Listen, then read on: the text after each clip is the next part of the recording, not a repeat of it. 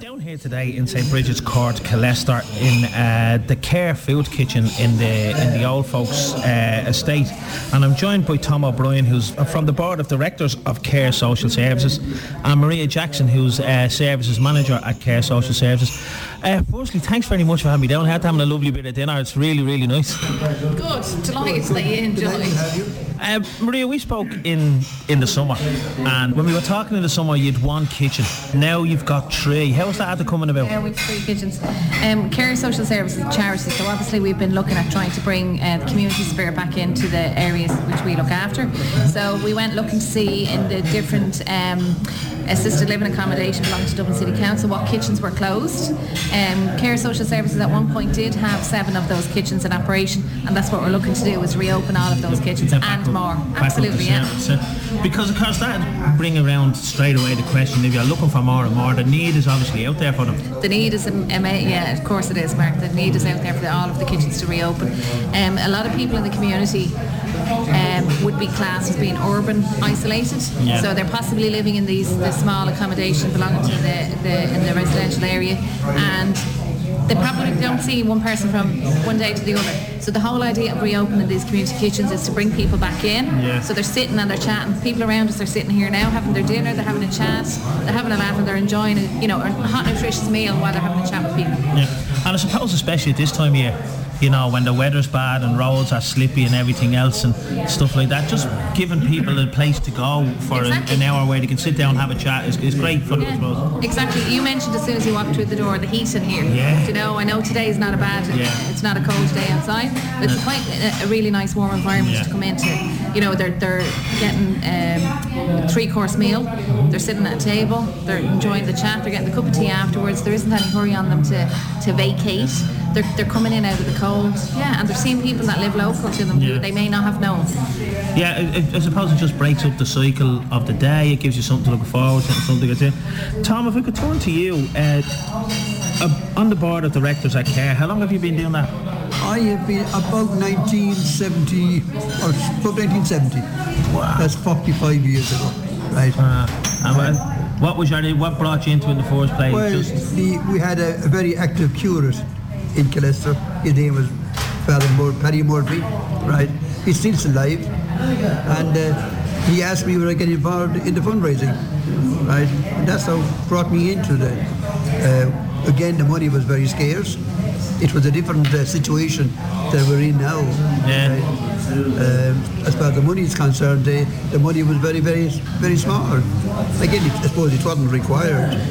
It started off as more or less as a store for clothes for people who required clothes they didn't want, and poor people who came in and they got the clothes, an overcoat or a hat or as the case may be. Yeah. So that's how and I suppose in the 40 odd years you've probably seen massive changes, haven't you? Total changes. You wouldn't recognise the building today. Yeah. Quite a lot of money was spent on refurbishing more offices, kind of a. It's a different. You wouldn't recognise it. Right? Yeah. But the original need you might have seen in community when you just started back in the 70s, those kind of teams probably continue on through, no matter how generations change or everything else. The need for people has probably always been the same. Yeah, I've said KARE in those days was a social service centre, right? And I think it was the first. The second one was Kilkenny. Sister Stanislaus. You've heard of Sister Stanislaus? Yeah. Now she was one of the platform that learned a lot from KARE, right? One of our directors, Alice O'Rourke, right, was herself and Sister Stanislaus exchanged a lot of ideas in the late 60s, right? Yeah. The centre was set up in 1965. So at that stage, things were a different country. Yeah, absolutely. A completely different country. But Sovereign says the more things change, the more they stay the same. Well, again, there's one thing that's problem today.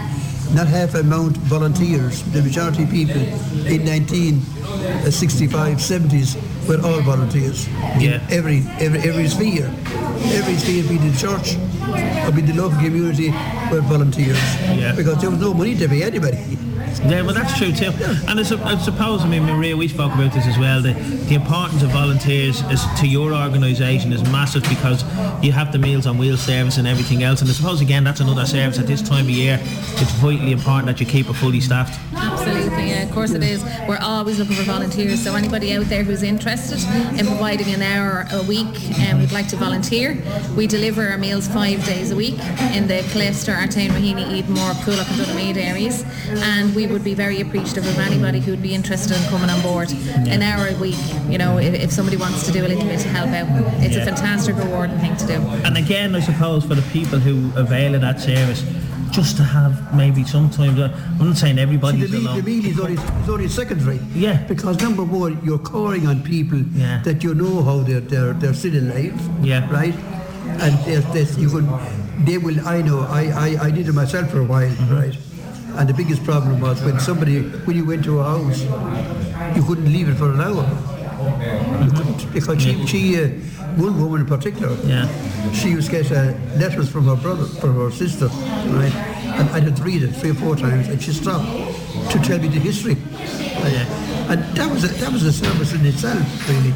That, again, the biggest danger, of course, at the time is that people hadn't got the time. You know, I had the time at the time where, I was retired. But a lot of people haven't got the time. Because, deliver. If you can get into a house with the meal, say hello, see the people, say, all right, deliver the meal, and go to the next people. An hour, you do a lot of meals in an hour, wouldn't you? And there's probably a great peace of mind in that for the client as well, because at least maybe they get up in the morning and they're not feeling the best and they're feeling a bit under the weather. At least they know there's somebody coming. Exactly. Rather than facing. And they look forward to it. Yeah, rather than 3 or 4 days where they mightn't see anybody. Exactly. Or longer. And it's a friendly face coming to the door. And as we had said in the past, you know, if the person doesn't open the doors, the follow up to find out where they are. You know, God forbid and all harm, if it is somebody on the floor and there's a dinner or a meal due expected, you know, between kind of 12 o'clock and 1 o'clock, that person on the floor knows somebody's going to look for them. Absolutely. Exactly. Yes, that's why I think it's terrible that an old person, and not very old, who've been lying there for maybe a week. And nobody sees it. You know, that everybody now is all doors are closed. And you've got to make an appointment to visit the house. I suppose, you know, we keep hearing now we're living longer. We're all going to live longer. So this isn't something that just. This is probably something the vast majority of us are going to find ourselves in that position, you know, touch wood, at some stage of life. And, you know, it's vital that services like KARE are keep going, and they're encouraged to keep going. Like you say, you're trying to grow the service again and open up with 3, 4 more of these. And the rest. We'd like to expand massively, absolutely. Because there's quite a lot of these community kitchens that are closed. You know, people living in a very small local area, and they're living in a very small accommodation.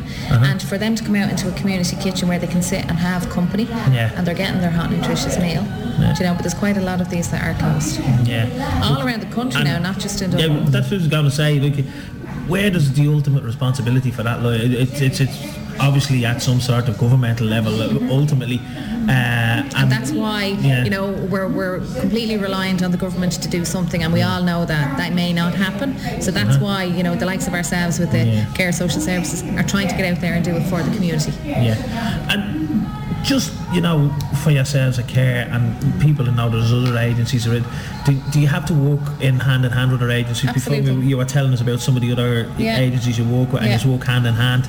You were talking about the feeding the homeless, That's Dublin, right. like forget inner city helping homeless. Inner city helping homeless. You're saying you work with them as well. And if there's donations you get that you can't use, you pass it on to them. Absolutely. Which is supposed and we would pass on to the local refuge as well.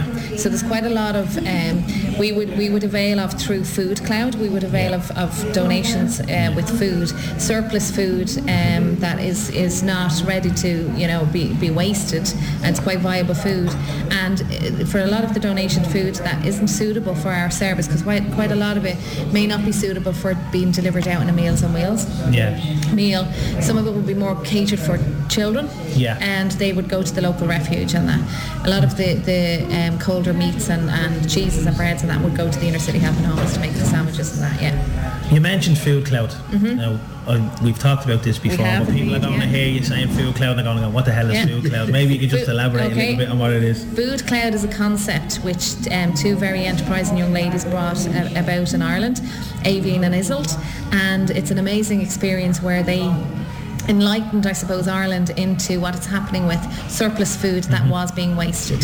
So it's a lot of the bigger suppliers now are linked in through Food Cloud, and what they do is they donate food that they would have in the past wasted. They donate that on now to charities to use in the various different ways. With ourselves, we use it in our kitchens here where we are, and in our Meals on Wheels provision. Now, because I mean, it's probably one of the greatest sins of the last 20 or 30 years we've seen. I mean, we've all seen the amount of food that just gets wasted. I mean, we're all probably guilty of it in our homes. If something up in the press, I'll have that, and it is simple. I mean, on a mass level, you know, retail outlets and stuff like that, the amount of food that it's actually a sin. It is a sin. Obviously, with something that we may use at home, for ourselves, may not be suitable for using in the cooking and preparing the meals for elderly people. So that's something that we're very mindful of with our chefs in the kitchen. It's all well and good for us at home to be using some and very skilled chefs they are too. Absolutely. That having a lovely bit of dinner here. But listen, that was one of the recession reawakened this situation we're in at the moment for providing meals to the homeless people or the people due to recession who have lost their jobs. Absolutely. Right. That would never have happened if we had kept going up into the cloud, Yeah, absolutely. And there's one other thing that before we finish it, we were talking about this while we were having something there, is people around it in the community. If anybody wants to drop in. If anybody would like to drop into any of the kitchens in St Brigids Court in Killester, in Rosevale Court in Raheny on the corner of the Hoth Road, and into St Anne's Court also in Raheny, they can avail of a meal, absolutely. Come in and get They'd that be nice very 3-course meal. Absolutely. And happy days for the prices we said of a cup of tea and a sandwich. Exactly. Exactly. Absolutely. Well, listen, Marie, it's always great talking to you. Thanks for inviting me down here today. Thanks for feeding me. You're very welcome, Save me having to go home and make a bit of dinner. And Tom, it's been great meeting you, and I look forward to talking to you again. And happy Christmas to you both. Same to you. Thank you very much. Thank you very much. Thanks so much.